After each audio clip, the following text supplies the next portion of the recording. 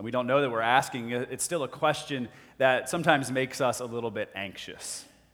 It shapes us. It shapes what we do. It shapes how we behave and what we believe and what our priorities are and even how we spend our time. And that question is there enough? Is there enough? Because my guess is that for all of us, if we sorted through our lives, we all have at least one area where we ask that question pretty regularly. Here's what I mean. Some of you, that question is a very quantifiable one. It has to do with money. It has to do with your finances. You're asking the question, right? In light of the money that I have now or the money that I will earn later, do I have enough to pay my mortgage, to put my kids in college, to put food on the table, whatever it might be? And you ask that question, and the answer to that question shapes you, whether or not you say yes or no, right? So the question of whether or not there's enough money might encourage you to go get a second job, or be thrifty, or budget differently. But when you think about that question, you feel some anxiety, and you feel that kind of question just pressing in on you. For others of you, that question of enough is a little bit less concrete, right? So you're thinking about, are my parenting skills good enough to make the kids that I want to make, to raise the kids that I want to raise?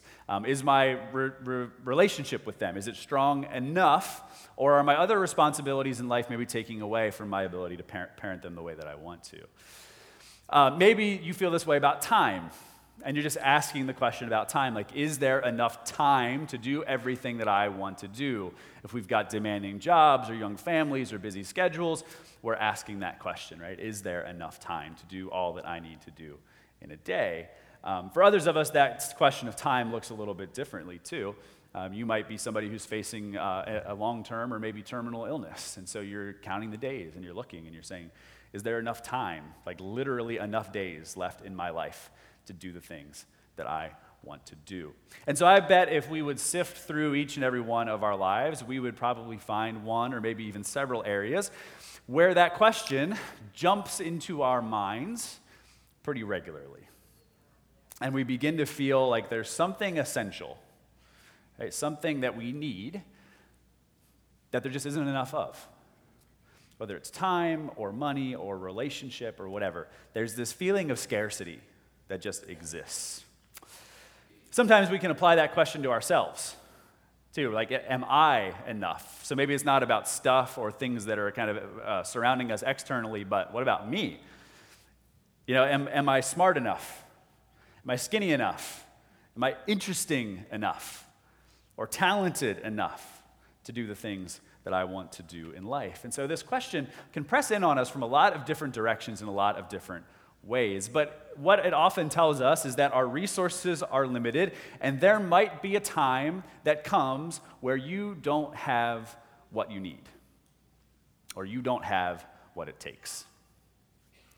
Over the past couple of weeks, we've been in this series called Marvel, where we're looking at the miracles of Jesus and tying them kind of back into this thing that's going on more broadly in culture, talking about superheroes, and specifically the Marvel movies. And what's interesting is that within the Marvel movies, there is actually a perfect example of this mindset that I'm talking about. So I'm going to show you a clip here in just 1 minute, but I want to just give you a little bit of setup in case you're not totally tracking with the Marvel movies, right? So, the big bad guy for like the last literally 7 or 8 years inside the Marvel movies is a big purple guy named Thanos, okay? And his goal is to collect these 6 powerful stones. When you say all this out loud, it sounds kind of silly. But this big purple guy wants to collect these 6 powerful stones because these stones, when he possesses them all at once, would give him the ability to do anything he wants to. So basically, whatever his will is, he can execute it. And his goal is to wipe out half of all life in the entire universe. So he wants to snap his fingers and make half of all life, plants, animals, humans, other species, whatever, totally disappear. And of course, the Avengers want to stop this.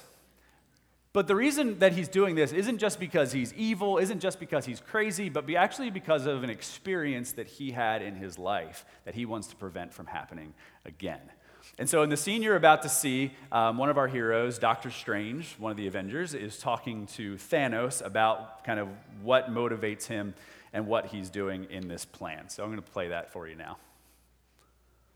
Whoops. Can you play that for me?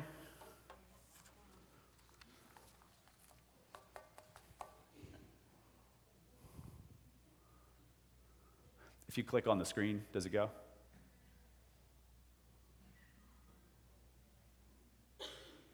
Nothing?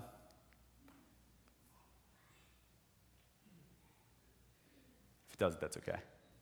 I'll just explain it. I'll act it out. Yeah, I will. All right, so Thanos walks through a portal, and you can just go on, Stephen, not a big deal. Basically, what happens is Thanos appears on his home planet, this planet called Titan, and everything is in ruins. So you can just imagine this kind of like post-apocalyptic landscape. And he talks to Doctor Strange, and what he says is that when he was growing up, Thanos was growing up on the planet of Titan, basically there weren't enough resources to go around. And so what he saw was this chaos that was about to come down the line and this war that was about to happen because of the limited resources. And so what his suggestion was, we take the whole population and we kill half. Oh, here we go. But we can't see it. That's all right, just skip it, Stephen. You can hear the conversation. And basically what he says is his suggestion was to just basically kill half the population indiscriminately, not choosing rich and poor, not choosing this person or this group and that group, but just kind of randomly selecting half the population, wiping them out. Because if you did that, then there would be plenty of resources to go around, right? But they didn't do it for obvious reasons. But what happened long term was that this chaos befell the society because they ran out of resources, too many people, not enough stuff, and everybody died. And so that's what actually motivates Thanos in these movies. And what's interesting is that this idea actually kind of resonates with people in our world. There's actually a website that you can go to. It's on Reddit, if anybody is a Redditor, that is called Thanos Did Nothing Wrong. And when you and the kind of driving idea behind that, right, is that he's right. That if we look at our world and a limited number of resources with a population that's growing, maybe he's right. Maybe it would be better if half of us weren't here. But from a theological perspective, there's a problem with this idea. Because if we act on the idea, right, that every resource is scarce, that there just is never enough, then the consequence of this is what it does is it runs us headfirst into idolatry. It runs us headfirst into worshiping something that is not God. Because if we feel like there is a shortage of something in our lives or just regularly in our world, then our entire lives often become about pursuing that thing that we lack. And maybe it's something that even like comes from childhood, right? So maybe we were poor growing up, so now we're very materialistic. Or maybe we weren't loved by our family, and so our entire life is a quest for like love and acceptance because we weren't loved as kids. Whatever that might look like, we spend our time, we spend our energy, and ultimately we worship, trying to find that thing, whether it's love or money or possessions, sex, relevance, attention, popularity, food, adrenaline. Some of us are adrenaline junkies. And the thing is that the world and the culture around us actually reinforces this mindset, this thing called the myth of scarcity. Look at advertising. Is anybody a Black Friday shopper? Black Friday shopping is all based upon the idea that this time and these deals are limited, right? It's only going to happen today. You're only going to get this price right now, so you got to move because it is a limited resource. And so it happens all the time. If you just watch commercials, if you watch TV, this is a really common thing. But one of the other things that you see is that this can also extend into things that are a little bit more sinful and more destructive. A few years ago, there was a website that was created for the sole purpose of allowing married couples, all right, so somebody somebody who's married, to cheat on their spouse with somebody else who is also married. And their tagline for this website was, "Life is short, have an affair." And so you think about the mindset, right, behind that slogan. That time is short, life is short, right? Your capacity for enjoyment is running out, and so you might as well cheat.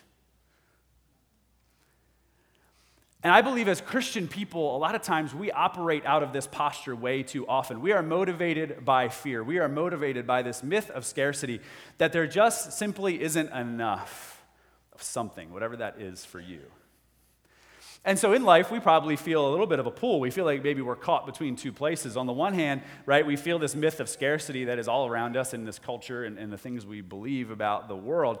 And yet we worship a God who in the garden, right, put trees for everything that we could eat from, every single one except one, had all this abundance. You think about Israel in the wilderness, and every day they were provided for by God. You think about the land that they moved into, the land flowing with milk and honey, right? And eventually we get to Jesus, who says, I've come to give you life and life abundant. And so we're kind of caught in between, that we can't hold these two things together, this scarcity mindset and this God of abundance. And so we're going to look at the story that we read just a few minutes ago. And what we discover in this place are two people that are in this mindset, in this space of scarcity. And yet what they find is Jesus, who is a God of abundance. And that question of enough gets settled for them once and for all. And so what we're actually going to do is talk through the story kind of step by step and go through it chronologically. And so it starts off with Jesus getting off of the boat on the other side of the Sea of Galilee. And as he does, this crowd, so the crowds are always waiting for Jesus, this crowd starts to press in around him because they want to hear what he has to say. They want to see what he does. And out of the crowd comes this man named Jairus. And Jairus comes up to Jesus and he falls at his feet and he says, my little daughter is at the point of death. Come and lay your hands on her so that she may be made well and live. So Jesus went with him. And so Jairus is this man who is a synagogue leader. And the word that's used here is actually the word that's used for the synagogue president. So he was kind of the head honcho of the local synagogue. A man with a lot of power, a lot of prestige, and somebody that would have had a lot of respect in the community. And yet this man, with all this respect and all this authority, he comes and he throws himself at the feet of Jesus because he recognizes, right? He recognizes the power that Jesus has. And what he explains is that his daughter is deathly ill. She's on the verge of dying, and that this is a really urgent matter. And so Jesus goes with him. He says, okay, I'll come with you. But as he does, this large crowd follows him, and they press in around him. And there was a woman who was suffering from hemorrhages for 12 years. She had endured much under many doctors and had spent all that she had and still was no better, but actually grew worse. And so Jesus is walking, and this big crowd is pressing in around him. And in that crowd is a woman who's been bleeding for 12 years. And this bleeding that she has is probably a continual menstrual bleeding for 12 whole years. And what's interesting about this is it says that she spent all of her money on doctors. And in the ancient world, you didn't go to a doctor if you were poor. And so she started off as a woman with wealth, as a woman with some means to be able to go to doctors and try to get healed. But what it tells us is that she ended up destitute because she spent all of her money on doctors, and yet none of them helped her. And in fact, they made her worse. Some of you know what that's like. Right? Some of you know that feeling of frustration and despair when you've got something going on and you bounce from doctor to doctor to doctor and nobody can help you. And so you can put yourself in her shoes. But what it says is that she heard about Jesus. So she heard that this man was doing things, that was healing people. And she came up behind him in the crowd and touched his cloak. And she said, if I but touch his clothes, I will be made well. And so she reaches out and she touches his cloak, and immediately she's healed. And so Jesus does in an instant, almost by accident, what no doctor could do for her for more than a decade, and that was stop the bleeding. And so he calls her out of the crowd, and she again hits her knees before him and shows him respect, fear, and trembling. And he says, go in peace, your faith has made you well. It goes on and it says, while he was still speaking, so while Jesus is still speaking to this woman, some people came from the leader's house and said, your daughter is dead. Why trouble the teacher any further? And so as Jesus is having this conversation with the bleeding woman, people come from the leader's house and they say, you might as well give up. It's too late. She's already gone. So this man gets news that his daughter is dead. But Jesus, overhearing what they said, said to the leader of the synagogue, "Do not fear, only believe." And he allowed no one to follow him except Peter, James, and John, the brother of James. When they came to the house of the leader of the synagogue, he saw a commotion, weeping and wailing loudly. When he had entered, he said to them, "Why do you make such a commotion and weep? The child is not dead, but sleeping." And they laughed at him. And so as Jesus approaches this house, what he sees is this commotion of mourners and weeping and wailing and funeral music playing, and people are mourning the loss of this girl. But the other thing that's going on here is that people in Jesus' day would actually hire professional mourners. So you would go out and you would pay somebody money to show up at your house and actually mourn for you and make a big commotion. And they're kind of like paid actors that would help everybody kind of get in the mood to cry, I guess. And it might sound weird, but that was a kind of a cultural custom of the time, the same way, we might pay someone to come sing Amazing Grace, at a funeral for a loved one. But the point of this is that these people, right, these people knew death when they saw it. Their whole job was to show up at people's homes where somebody had just died and weep and wail and mourn. And so they knew dead when they saw it. And so when Jesus says, "Don't worry, she's not dead, but she's sleeping," they laugh. Because they're like, no. Like, we've seen this before. Like, she's not just sleeping, we promise you. And so they laugh at him.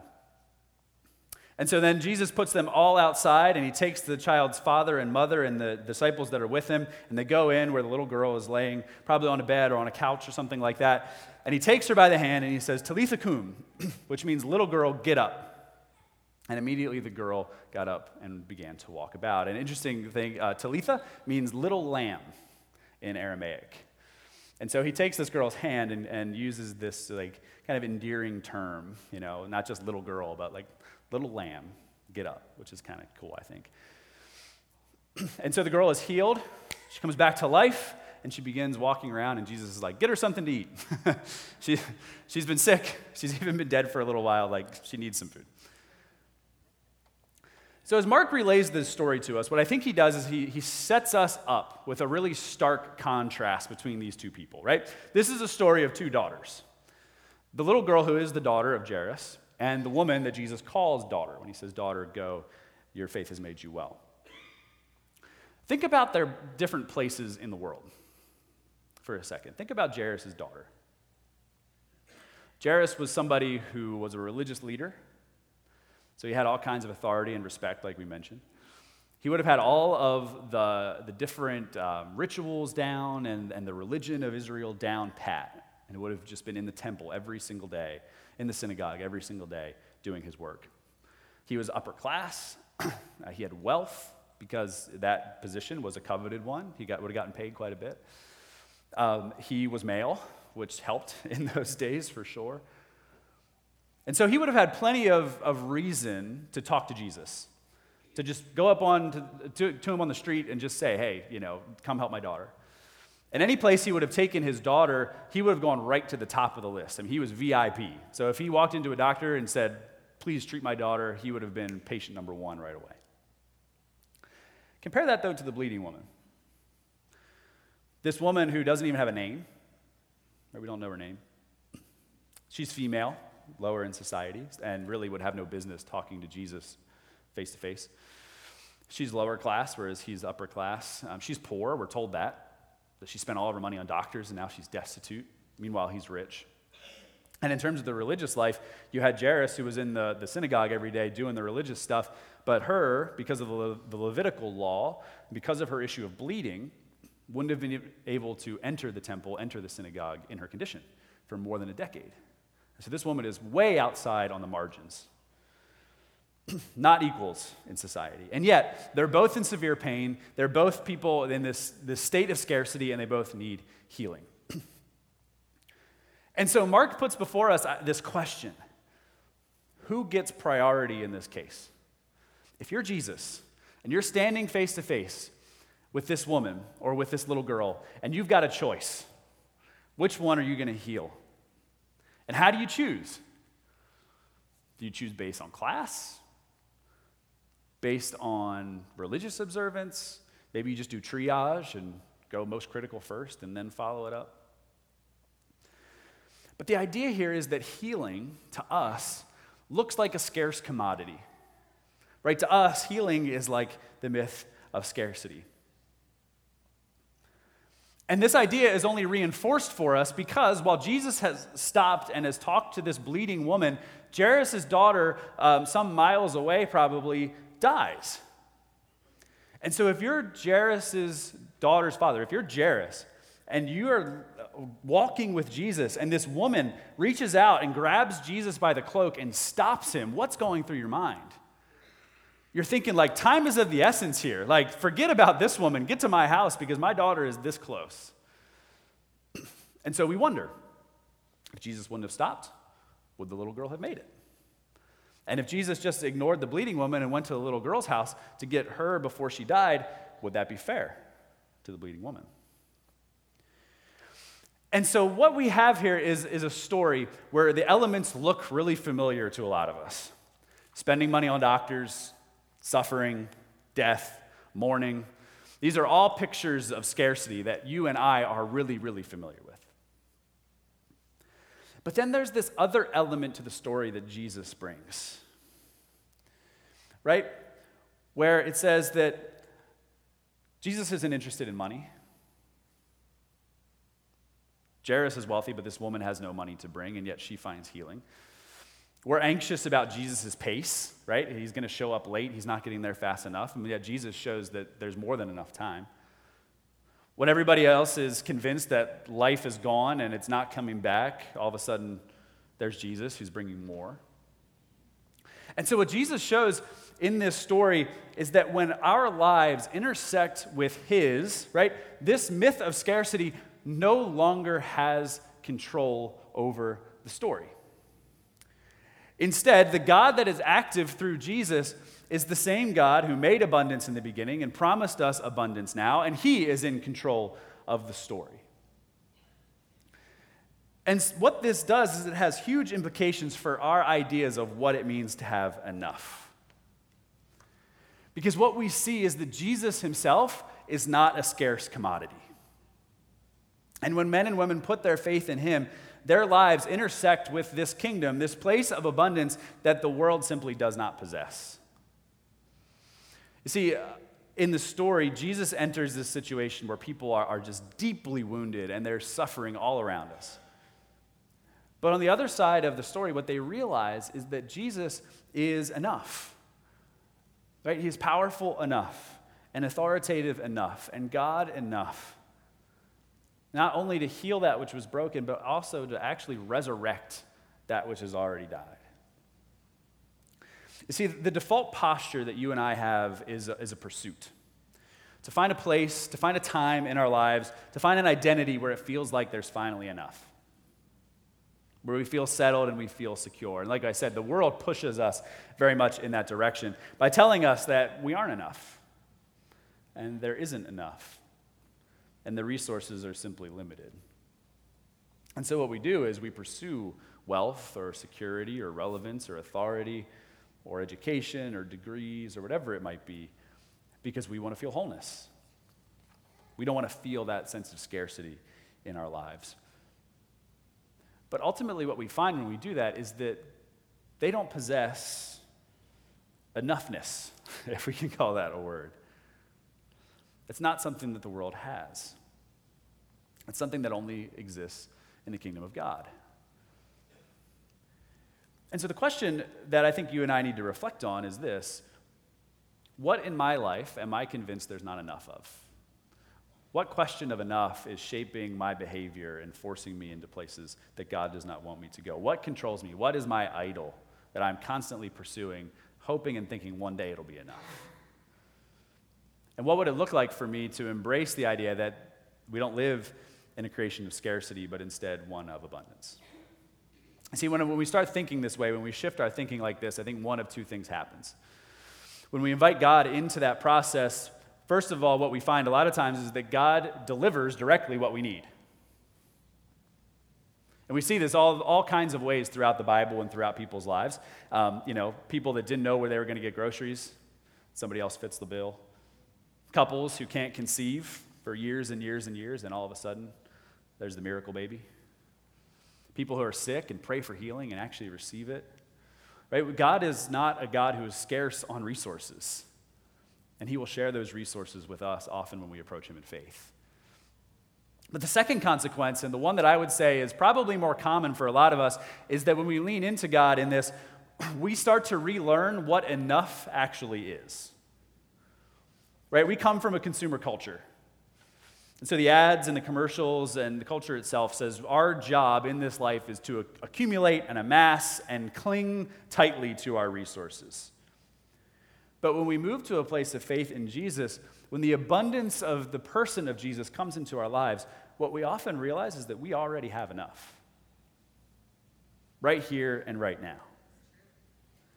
Right? And so God's way teaches us to use what we have well. And so when it comes to money or love or sex or notoriety or affirmation or self-esteem or relationships or wherever that striving is for us, what we realize is that Jesus has freed us from the need to have more and more and more and more, and has given us the ability to be content with what God has given us today. And so all of a sudden, we learn God's way of managing money. And so we learn what it means to have enough. Not to have excess, not to have too much, but to have enough. And then to share with those in need. We learn Jesus' way of having possessions, that we can't serve both God and things, and so we reform our ideas of what it means to have enough stuff. We learn Jesus' way of sex and relationships, right, where we don't need to accumulate sexual experiences for fulfillment, but instead monogamy and fidelity are enough. We learn God's way of stewarding time, as Psalm 90 says, right? God teaches us to count our days, and we learn that the time that God has provided us is enough. Right? We worship a God who was poor, single, and died at 33. And so if you put that on paper, you would say, that guy got kind of a raw deal. And yet because of his intimacy with his heavenly Father, his material needs were cared for even though he was poor. His relationships were deep even though he was single. And he had a greater impact on the world in 33 years and just 3 years of ministry than anybody else who has ever lived. And so when we walk closely after Jesus and walk after God, what we find is that what we already have counts for more than it ever has. And so I ask you, don't let the question of enough be the one that runs your life. In a world that tries to convince us of scarcity and inadequacy, in Christ there is abundance that is far greater than we could ever anticipate or imagine. And he offers us himself and asks us to put our faith in his enoughness for every area of our life and death. And what we find is that there's enough Jesus to go around for you and for me and for all the sons and daughters of God. Let's pray. To you, Heavenly Father, we give thanks just that you've put us in this place of abundance, that in this world there is more than enough to provide for all of us, Lord. And the systems are broken and we are broken and people are selfish. We are selfish, and so it doesn't always look like there's enough, Lord. But God, we know that you are a God of goodness and abundance, and you have caused all of these things to thrive around us, Lord. And so just if we would walk closer to you, we would understand how to make the most of what we've got. And so, Lord, we pray that you would just speak to us and give us your Holy Spirit, that we would stop striving, that we would stop being so concerned about having enough of whatever that thing is, Lord, and that we just lean in you and know that you're enough. You're bigger than us, and you fill in the gaps where we are inadequate, Lord, and you forgive us in the places where we fall short. And ultimately, the opinions of the world don't matter. And so, God, we pray that you would walk with us, teach us, Lord, how to be this people of generosity, to not live into the myth of scarcity, but instead to believe in the liturgy of abundance. And so, Lord, in doing that, we pray as your Son Jesus taught us to pray. Our Father, who art in heaven, hallowed be thy name. Thy kingdom come, thy will be done on earth as it is in heaven. And give us this day our daily bread, and forgive us our sins as we forgive those who sin against us. And lead us not into temptation, but deliver us from evil. For thine is the kingdom, and the power, and the glory forever. Amen. And now as a response, we sing together, You May Remain Seated, I Need Thee Every Hour.